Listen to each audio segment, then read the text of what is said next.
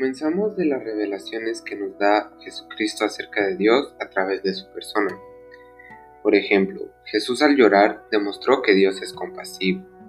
Jesús mostró amor y atención con los niños. Jesús mostró perdón con los pecadores, ladrones y prostitutas. Y Jesús, al ir a la cruz, sufrir física y emocionalmente, ilustró el amor del Hijo por el Padre y el Padre con la humanidad. Con todo esto nos revela quién es Dios.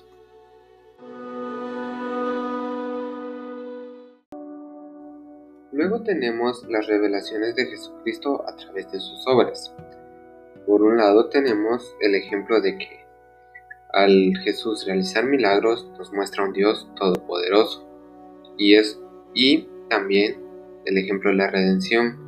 Tenemos el ejemplo que redimir es comprar algo con la idea de rescatar lo comprado, es decir, Jesús nos compró a un precio muy alto para repararnos. Con sus actos Jesús nos revela más sobre Dios. Luego tenemos la revelación de Jesucristo a través de sus palabras. En los evangelios a veces encontramos pasajes en los que se nos habla directamente de parte de Jesús.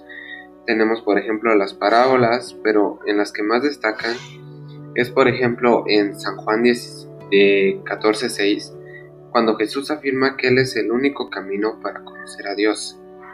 También tenemos San Juan 15, del 1 al 4, que Jesús nos demuestra que Él es quien purifica. Solo Dios puede limpiar nuestra vida por medio del sacrificio de su Hijo Jesús. Necesitamos de la vid y del labrador. Jesús hace énfasis en una relación personal. Con las palabras de Jesús podemos comprender a más profundidad quién es Dios.